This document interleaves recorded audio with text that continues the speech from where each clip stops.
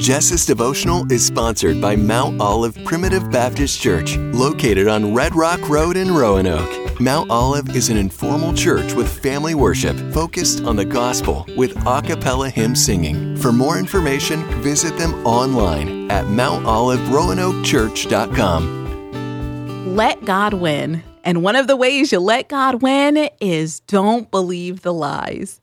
Proverbs 12:19 says, "Truthful words stand the test of time, but lies are soon exposed." Don't believe the lies. There's an enemy out there who wants to steal, kill, and destroy.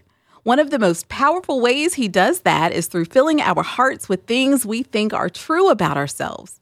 Those lies fill our minds with hatred so that when we look in the mirror, we start hating what we see. I'm so ugly. I don't deserve anything good in my life. I messed up again. Why do I even try? Thoughts like that make God weep. He loves us. He knits us together and sets us apart. He cherishes every breath we take. And in the name of Jesus, we can rebuke the enemy so those lies no longer fill our heads or overtake our hearts.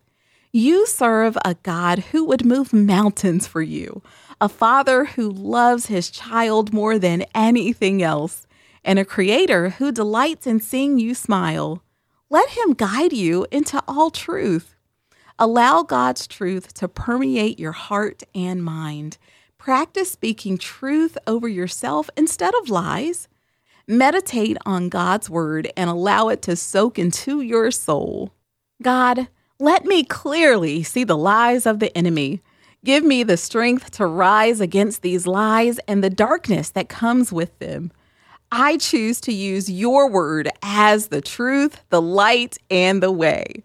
Let only the truth prevail in my life.